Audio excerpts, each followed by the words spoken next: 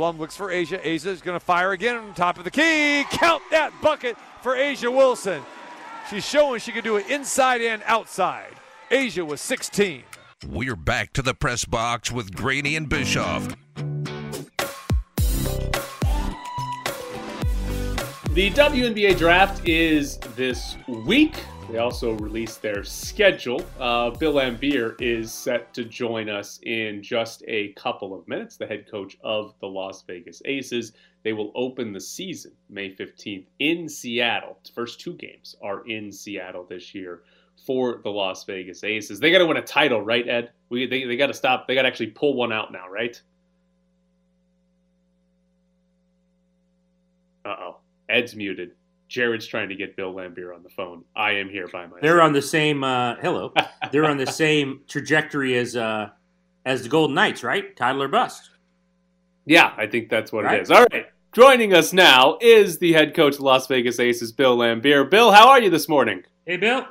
Oh, I'm tired. I flew all day yesterday, and I'm still not up to speed yet. Who did you piss off with the WNBA office to get Seattle for your first 2 games of the season?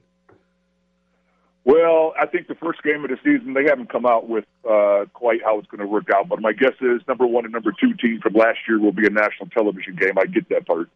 And then, you know, they're trying to play multiple games in Marketplace, you know, so without having to travel so much. So it's a natural just to play back-to-back. Yeah, it hasn't. I mean, obviously COVID and not traveling, but we were talking about this earlier in the show. All your years in the NBA and now what it's going to happen to WNBA, can you see this becoming maybe a thing of norm where even after COVID's gone that they'll just keep teams and back-to-backs in cities? And what would you think about that if they did that to kind of cut down on travel? I hope not, because, you know, a sprained ankle at the wrong time, you're missing 2 games against a very intense conference opponent or a championship opponent. So you kind of want to spread them out. Still luck of the draw whether injuries play, what injuries play. But if you actually have to play, you know, both games in your home market and you have a significant injury in that period of time, you'll never get those games back. I'm curious on WNBA scheduling. Is that something like you have an input on? Like, do they listen to coaches, or is that just something they sort of do on their own, regardless of what the rest of the league thinks? Well, it comes out. They come out with the first draft of the schedule. Then each of the teams, from the business people, get more involved on the front end. Then they say, no, we don't like that. We don't like this, and you send it in. Then round 2 comes out, and then the basketball people get involved and say, no, we don't like that back to back, and no, I don't like to play 4 of the last 5 games on the road.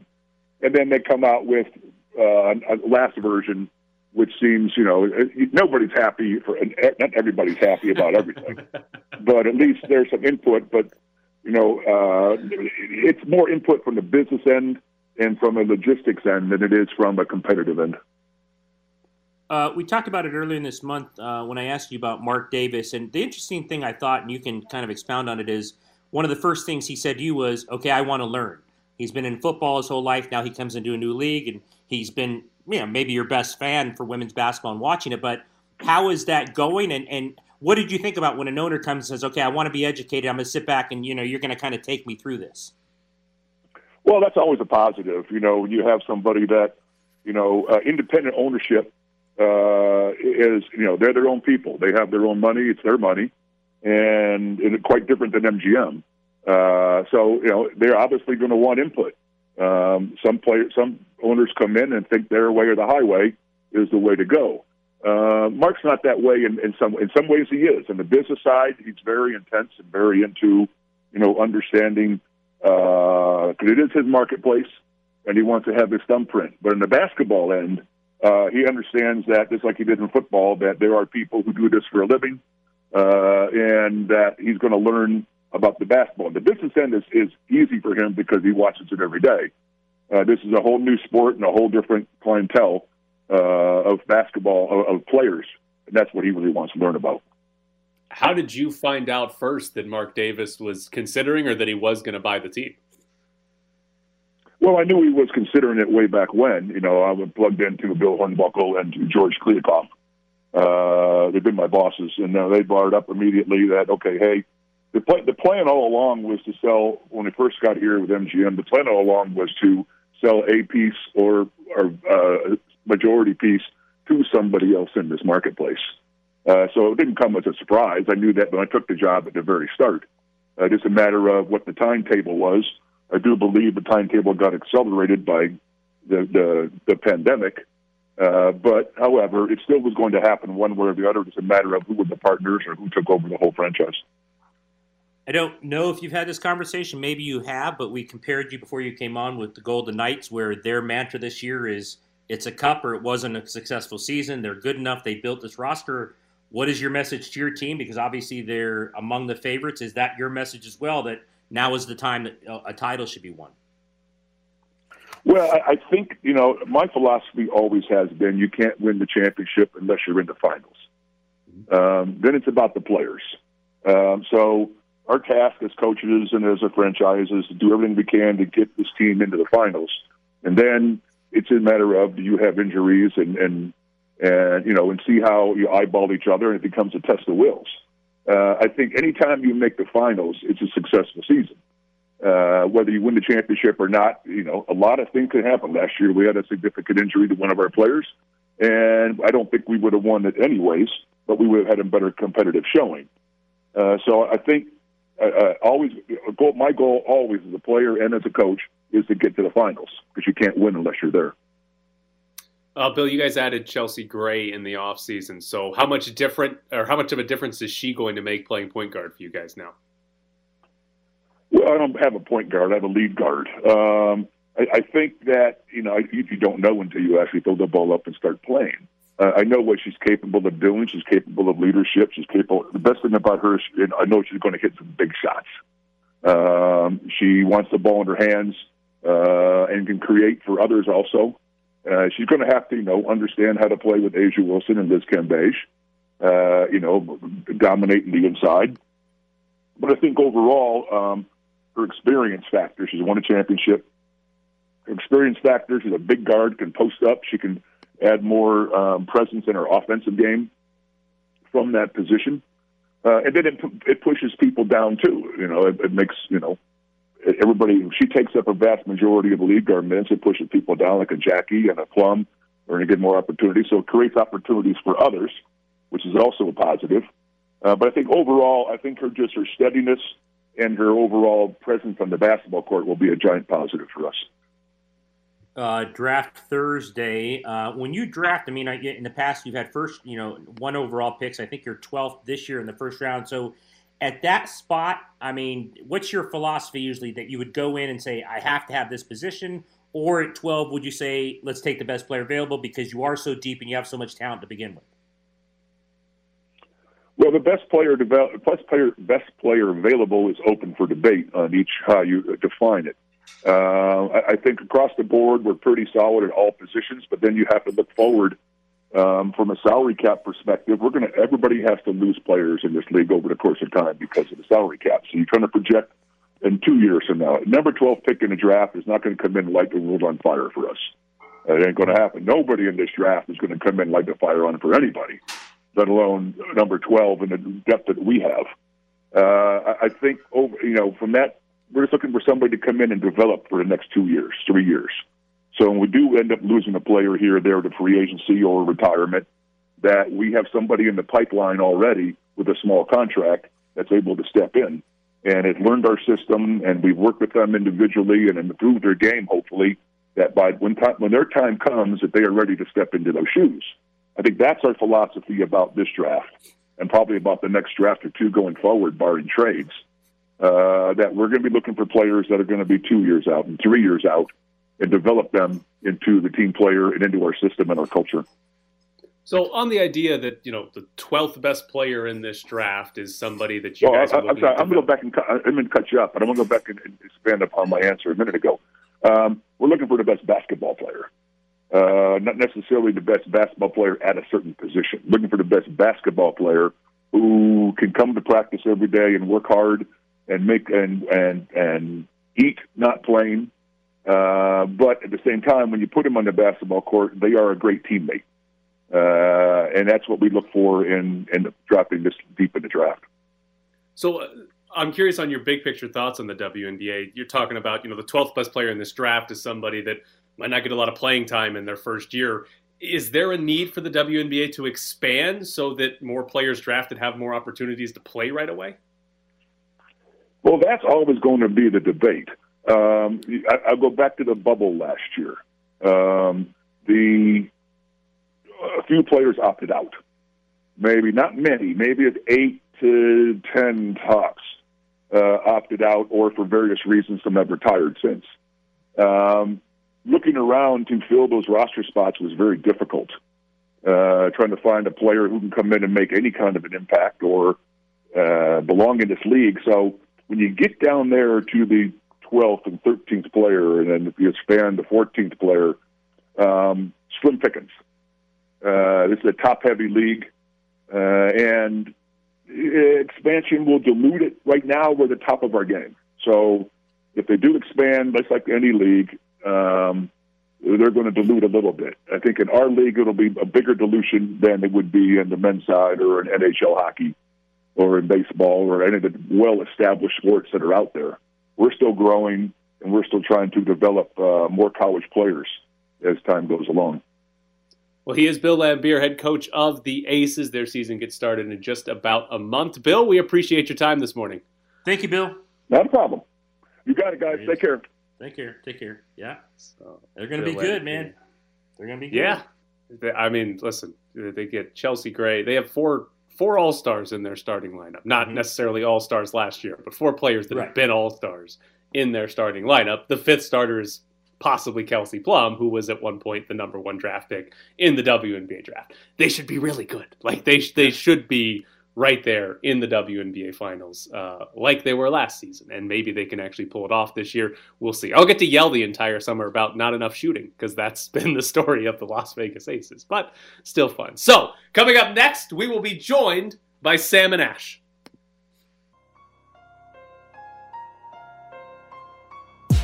Call Sam and Ash at 702-820-1234 or visit their website, samandashlaw.com. Sam and Ash, because you deserve what's right. Also, great followers on Twitter at Sam and Ash Law. Here we are. Best personally injured attorneys in town. Their Wednesday spot here in the press box. It's Sam and Ash. How are you guys? We're doing great. Doing great. Yeah. All right. Yeah, good to be with you. We've got some really cool stories today that we've been waiting, and while it's not a cool story, this is one of those weird things I get fascinated with. I'm going to start with former Kansas City Chiefs assistant Britt Reed. He's Andy Reid's son, charged with felony driving while intoxicated. Now, we know there's a 5-year-old girl critically injured. That's the real sad part in this in terms of a brain injury. He was charged. He was going supposedly 83 miles an hour, blood alcohol of 1.113. So obviously the criminal side of this being charged is going to have to play out. No matter what happens there, I'm almost fascinated to know if for whatever reason at some point there's a civil suit against him by the girl's family. When you start naming people in a civil suit, obviously he'd be named, how much could they go at if he consumed his alcohol at the facility, but it was his own choice as an adult, how much could they go after the Kansas City Chiefs? Well, that's a great question, Ed. What they're going to look at is where was he coming from? Where was he headed? If he did, in fact, consume the alcohol at a work-related function and was actually going back to the stadium to continue working, was he still technically in the course and scope of his employment at the time? And if that turns out to be true, then, yeah, they're going to definitely sue the Kansas City Chiefs, at least until the Kansas City Chiefs can prove that, they don't have liability. I definitely see them getting brought in. There's no way they don't get brought in. There's also an interesting thing here with minors and children, their injuries. They're given a longer timeline to file their lawsuits. They don't have to file until usually, depending on the state, years after they turn 18. And so here, this child, her injuries are constantly in flux. You don't know what the long-term lasting effects are, what her life care needs are going to be. So there's not really a rush here to file a lawsuit. So on that timeline, what's the best way to go about filing that suit? Do you do it now, or do you wait until you're out, after you turn 18? Well, it's a matter of strategy. I think you want to file this. In my opinion, you want to file it now when everything is fresh. Information is available. People's memories haven't faded. I think it's obviously it's nice to have the luxury of not having to rush, a 2-year deadline, which is the usual statute, or at least is the statute here in Nevada. But here, look, right now the story has intense media interest.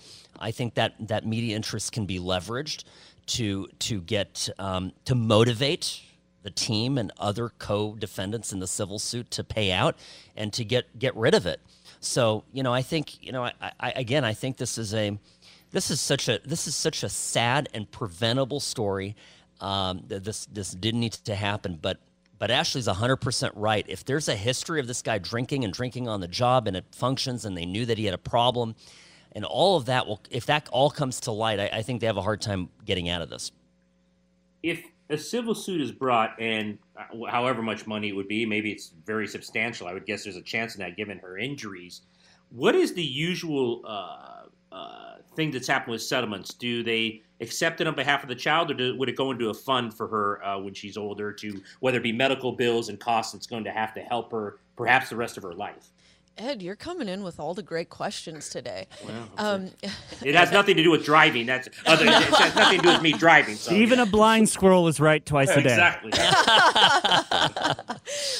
Well, yeah, you're absolutely right. With larger settlements, minors and adults, you're able to put the settlement proceeds or the jury verdict award into what's called a structured settlement, and you can work with the family to figure out what's the best setup that the child needs to help them function throughout the remainder of their life and maintain compensation and, an allowance, or do they need a college fund? It all depends, but these structured settlements are there to help make sure that large amounts of settlement awards, they don't just sit in a basic bank account. They continue to grow, and they actually work very well for the minor. Yeah, and the number one thing here is you got to keep the money away from parents. You would not believe how many times I've had parents who literally want to steal their kids' money.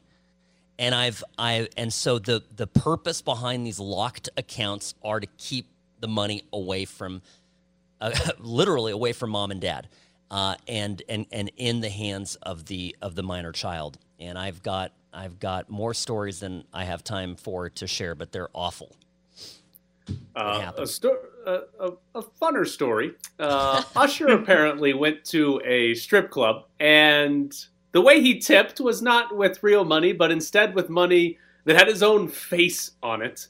Is there anything that could actually happen to Usher legally here, or is he just going to look like an idiot for using his own face on money to tip at a strip club? Well, this happened here. This happened in Vegas, which is the best part of the story. So, but the answer is no. I mean, it really comes down to if he was actually trying, if him and his team and his entourage were actually trying to pay or tip in this currency of his own being, and if that was what he was trying to do, there was an actual intent to pay and use it and defraud the strip club, sure, he would have gotten into a lot of trouble.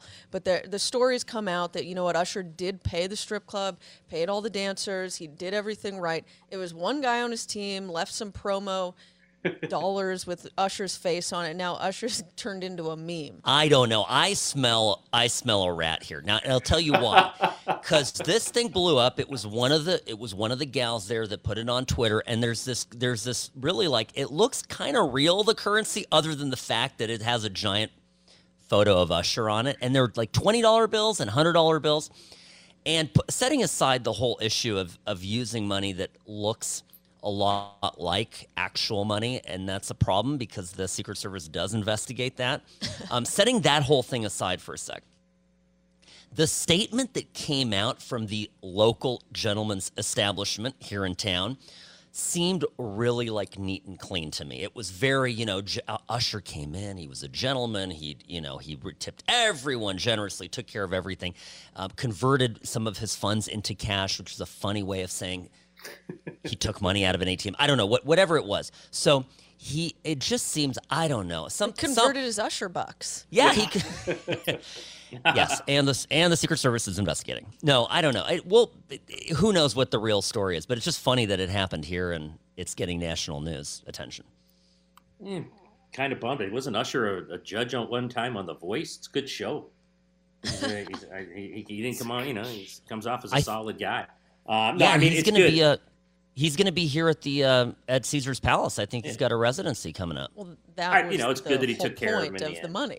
Oh, the money was his promo. His oh my gosh, it all flew over Sam's head. Well, I'm glad he took care of everyone in the end. I'm glad we need some Rocky Bucks. Yes, some Why Rocky isn't Rocky's face on currency at this point? It'll be the new Bitcoin. Right. Dogecoin. So you're going to go to the strip club with Rocky Bucks? Seems wrong. Well, the Hydrant Club. Yes. This is interesting because he wanted a lot more money. So Joe West is a longtime Major League Baseball umpire. He was, in his mind, was defamed by Paul DeLuca, a former player, because of comments DeLuca made about him. He was awarded $500,000. He got $250 for past mental anguish and $250 to compensate expenses he'll need to incur retaining a public relations firm. West is saying these comments against me hurt my chances to get in the Hall of Fame. I mean, and it's maybe just kind of the pessimist in me and the sarcastic guy in me who says past mental anguish and emotional distress. How easy is that to prove or disprove when you get to court where the guy's just saying, hey, these comments really hurt me, and he really can't prove whether it's going to cost him the Hall of Fame or not? Well, I mean, this is a case where there always is two issues when it comes to defamation, right? There's you've got to prove that the statement was materially false, right? And then you've got to prove that you have damages that resulted from it. So the first part of this case was interesting because I from my understanding of the facts, the statement, this allegation that Joe West accepted bribes in the form of rides in this guy's car, whatever. It could be proven false because they only played one game together, and so the story was, there was a way to actually disprove it. Okay, so that was one issue. The other part of this is, I guess it was $250,000 for his anguish, and then the other was $250,000 to clean the mess up with a PR firm and kind of rehab his reputation. Now, I think in sports, if you've got an ump here, you've got a ref who is the allegation of taking bribes to modify the outcome of a game. I mean, that's a serious allegation. It kind of goes to the core of your job. So, I don't think this is some kind of runaway amount. I think it seems to be fairly fair. We'll see if Joe West collects on it. I think that's another issue here. We'll see. I don't know how much money this guy's got. I mean, he probably does have money to pay it, but there's different ways he could certainly fight to get out of it. So, interesting case. I'm curious on that awarding of ultimately $500,000. How do they get to that number in a defamation suit? They draw numbers out of a hat, Tyler. No, actually, you know what? What they're really looking at is they'd listen to testimony. They'd hear from Joe West himself. They'd hear from family, friends, everyone that dealt with him and interacted with him after these statements were made, to see how much he struggled with it, and that's how these emotional distress damages are proven up. You have to get someone to testify and be your witness to it, and every night he would wake up at 3 a.m. screaming out of anguish because of this. That's testimony. That's evidence that would go to prove the value here. And so in some sense it's arbitrary, but they use a lot of witnesses and statements from people around him to help support it. Absolutely. I now have a vision of Joe West screaming Paul DeLuca in the middle of it. Well, that's where I went, so. I mean, that's God, that'd be really weird if that happened. Well, they are Sam and Ash. Follow them on Twitter at Sam and Ash Law. Best in the business because you deserve what's right. 702-820-1234. If you need a personal injury attorney, there's no one better. We appreciate you guys. This was awesome stuff today. Good stories. Thanks, guys. Thanks, Love you guys. Take care. Take care of yourself. We'll talk to you soon. Sam and Ash at Sam and Ash Law. 702-820-1234. Call them now. Jeez, Joey West screaming in the middle of the night. What a vision. My and goodness. being mad at Paul LaDuca. At Paul DeLuca. I mean, That's God, awesome. why would Joe West get into the Hall of Fame? Like is a good longevity? That is a good Yeah. question. Oh, yeah. I mean, last night, we talked about this before, real quick before we go to break on these umpires. I'm watching the Dodger game. Hershiser is the analyst for Dodger games. The umpire behind the plate, I forget his name, brutal. It's like 28 years. You know they've been around when Hershiser's like, yeah, that guy called my games. Like, Hershiser hasn't pitched in like 20. He's like, what are you talking about? He goes, yeah, he called my games. They keep these guys around too long. We can say it over and over and over again. It's the safest, best job in the world is to be an umpire in the Major League Baseball. You will never lose your job. And ever. you don't have to be good at it. No, you can be totally terrible. The only thing notable that Joe West has ever done that I would say is a positive is that he was the first umpire to market his own umpire brand, like Joe West brand umpire chest guards. Yeah, or like Umpire School by Joe West. Yeah, he's the first guy to do that. And in my mind, I'm like, that's smart. Everything else about you, kind of horrible. All right. You're going to have a chance to win some Kane Brown tickets in just a few minutes, but coming up next, it's Bischoff's Briefs.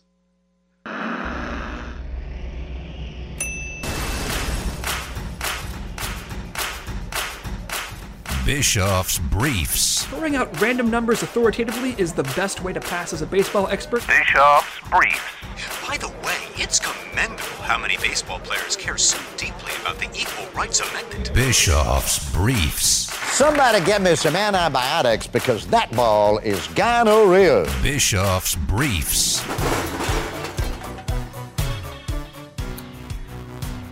Oh, Bischoff's Briefs. What a great segment. Today, we are jumping back into Robin Lehner versus Marc-Andre Fleury. We've done Bischoff's Briefs quite a few times, comparing the two as goalies. But what's become an interesting trend is not how the two are playing, but rather how their teammates are playing in front of them. So since Robin Lehner returned, Marc-Andre Fleury has made 7 starts, and Robin Lehner has made 7 starts. In Fleury's 7 starts, the Golden Knights have scored 10 goals.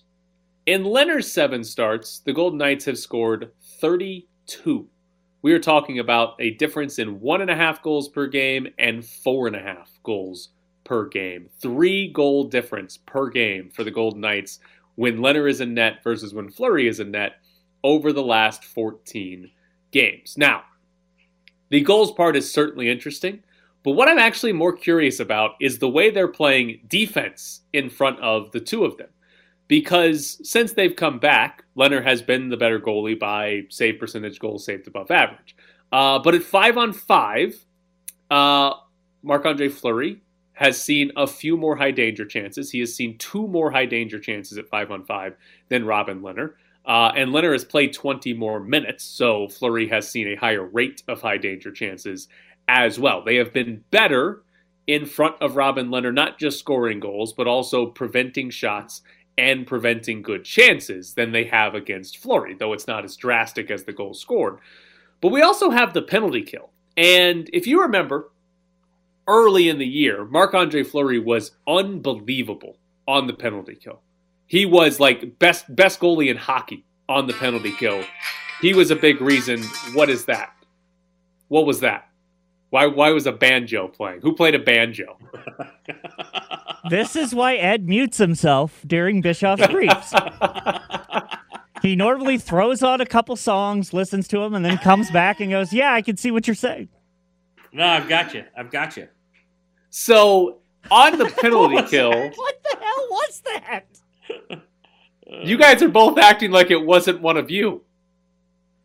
It wasn't me. You thought for months after that Maya comment, it was still me chuckling, and that wasn't the case. So maybe this wasn't us at all. Oh, it wasn't me. I'm not playing a banjo while I'm trying to give you Bischoff's Briefs. That's certainly not happening. Neither one of you is going to own up to playing the banjo there. How would have I played it? I don't know what's going on. You're in control of everything. I'm at my house, Jared. Okay, I know for a fact it was Ed, but I don't know how to prove it. All I can say Where's Sam and Ash when you need them? All I can say is that while it was going on, the levels on him were going up and down. All right. That's enough proof for me, even though you should never believe Jared's testimony. All right. On the penalty kill, the last 14 games, Fleury's save percentage is 8.75. Leonard's save percentage is 9-9. Fleury has seen 2 more high danger chances in the penalty kill the last 14 games, but it's only 2 more, and he's played more penalty kill minutes, so it hasn't been a big difference there. The interesting part is the slippage in save percentage. Leonard's at 9.29 and Fleury's at 8.75, because part of what made Fleury so great in the first 20 games was that he was unbeatable on the penalty kill. And in the last 7 starts for Fleury, he's been very beatable on the penalty kill. He's slipped down to being an average penalty killing goalie as opposed to being the best in the league. So the Golden Knights over the last 14 games have absolutely played better with Robin Lehner in net. They're scoring more goals. They're allowing a few less chances, not a significant amount, but a few less chances when Lehner's in net. But I think the bigger story here is that Robin Lehner has been a better goalie. Robin Lehner's save percentage, goals saved above average, has been better. Even when you don't pay attention to what the players in front of them have been doing, even if you throw out all the goals they've scored, Lehner's been better. Fleury hasn't been bad, but Lehner's been at a much higher level over the last 14 games of the season. We still have games left to play in this season. This is certainly not the time where Pete DeBoer has to make a decision, but we're getting to a point where Pete DeBoer is going to have a really, really tough decision to make on who his goalie is in the playoffs. Okay, so let me ask you this. Probably not, but who knows, because we got to consider all angles here on who he would choose. Is there any percentage in your mind, even if it's just 1%, that when you're making this decision, you base it somewhat on how the team's playing with him in goal, or is that unfair to Fleury? Well, okay, if this trend continues the rest of the season, yeah.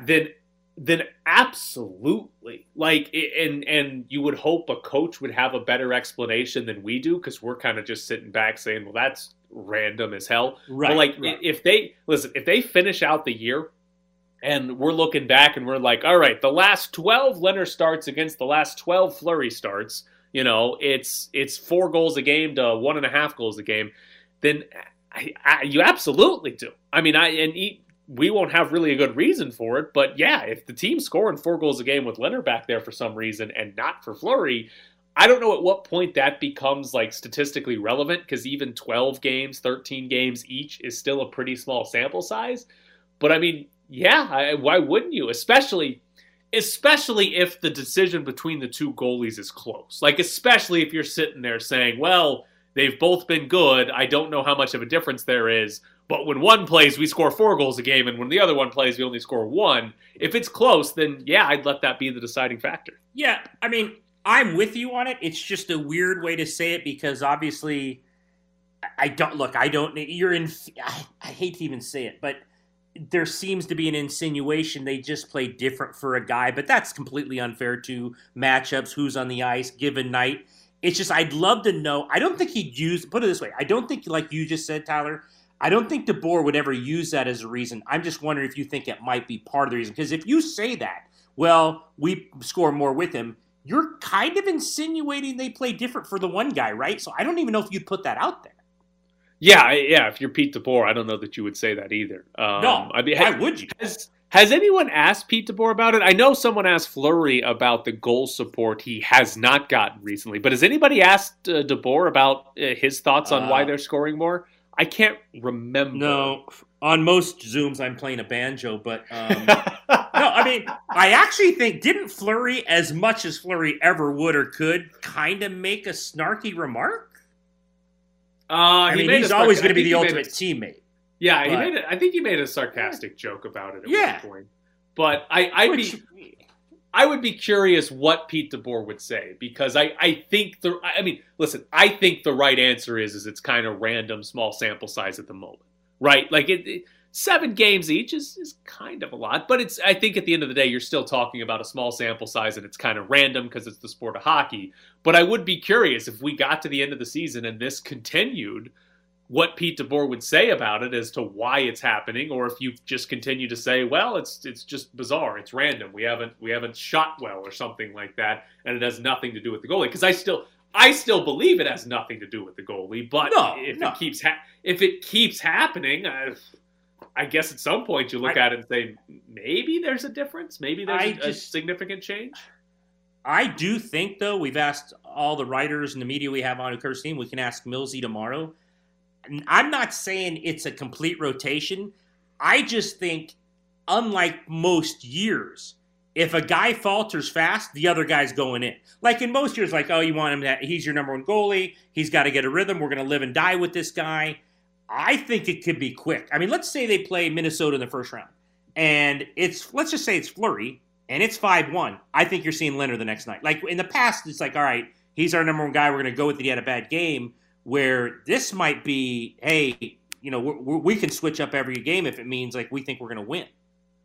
Yeah, especially if they both play well to end the season. Like if they're both playing pretty well to end the season, and I don't think Pete DeBoer will say these words again. But if it's, hey, we have 2 number one goalies, like he kept saying last year, then absolutely. If you start one of them and he gets shelled, there's no necessary reason to bring him back. Like you legitimately have 2 number one goalies. Go to the other one. Yeah. Who's the other number one guy if that guy just got shelled? So I think you're right that it could be, and I'd be curious to see how DeBoer handles it in game, because we saw when he was in San Jose and he didn't have good goaltending, he would pull Martin Jones. Like there was no doubt about it. Martin Jones would give up 3 in the first and Martin Jones would be out of there.